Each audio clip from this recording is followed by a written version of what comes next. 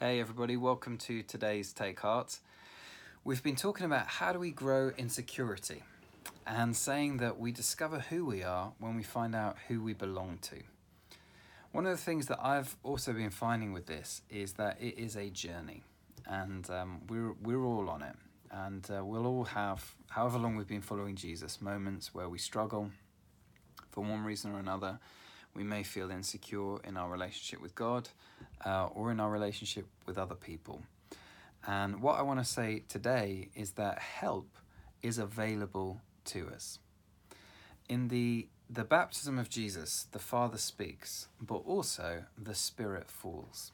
And in Mark chapter 1, verse 10, it says, "Just as Jesus was coming up out of the water, he saw heaven being torn open and the Spirit descending on him like a dove."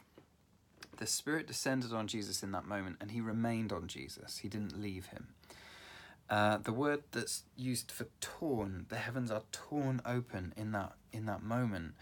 Really significantly, the only other point that word torn is used in the whole of Mark's Gospel comes towards the end. When Jesus dies on the cross, the next thing that happens is it says the curtain in the temple, which is this barrier that symbolically separates God from sinful humanity.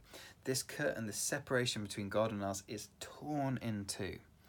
And it's, among other things, this picture of the fact that through the cross, God is now going to be pouring himself out. And ultimately, that's what happens on the day of Pentecost. The Holy Spirit falls on the first believers and remains on them, remains in them. As Jesus' followers, help is available to us, and the helper is called the Holy Spirit. One of the things that the Holy Spirit can do is show us more of God. Paul talks elsewhere in Corinthians about how the Spirit searches the deep things of God and makes them known to our spirits. I love that.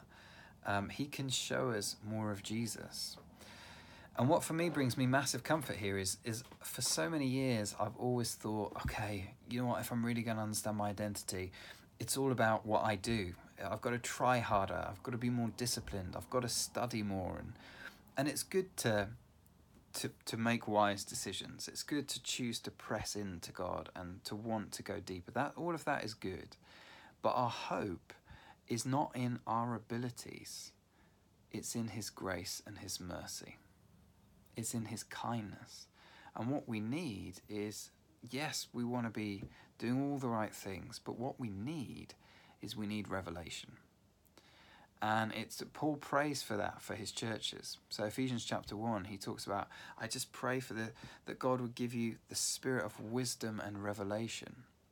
He goes on to say that the eyes of your heart would be opened to knowing this. Real security comes from knowing in our bellies, in our guts, in our hearts, not just theory in our heads, who God is. And when we see who he is, we understand who we are in the light of that. The Holy Spirit can help us see that. One of my favourite stories of someone getting filled with the Holy Spirit is this guy called D.L. Moody. And he was an evangelist back in the 1800s. He led more people to Jesus than virtually anybody else in that century. And he describes this time when he was really struggling with his own brokenness and his sin and his mess. And in his despair, he cried out to God. What I love about that is in his despair, he did not do what I try and do, which is try and sort himself out. He turned to God and he said, I need your help. And he was crying really that God would fill him with the Holy Spirit. And this is what happened. I'll read it to you. I was crying all the time that God would fill me with his Spirit. One day in the city of New York, oh, what a day. I cannot describe it. I seldom refer to it. It is almost too sacred and experienced to name. I can only say that God revealed himself to me, and I had such an experience of his love that I had to ask him to stay his hand. Wow. What happened was, Moody was walking down Wall Street. The Spirit of God fell upon him, and he just went to a friend's house, overwhelmed by the presence of God's love, and just said, look, give me a room. Sat in this room for 6 hours, just soaking in God's presence, soaking in his love. I think that phrase is amazing. I had such an experience of his love that I had to ask him to stay his hand. And then he describes what happened after that. He said, I went to preaching again. The sermons were not different. I did not present any new truths, and yet hundreds were converted. I would not now be placed back where I was before that blessed experience if you should give me all the world.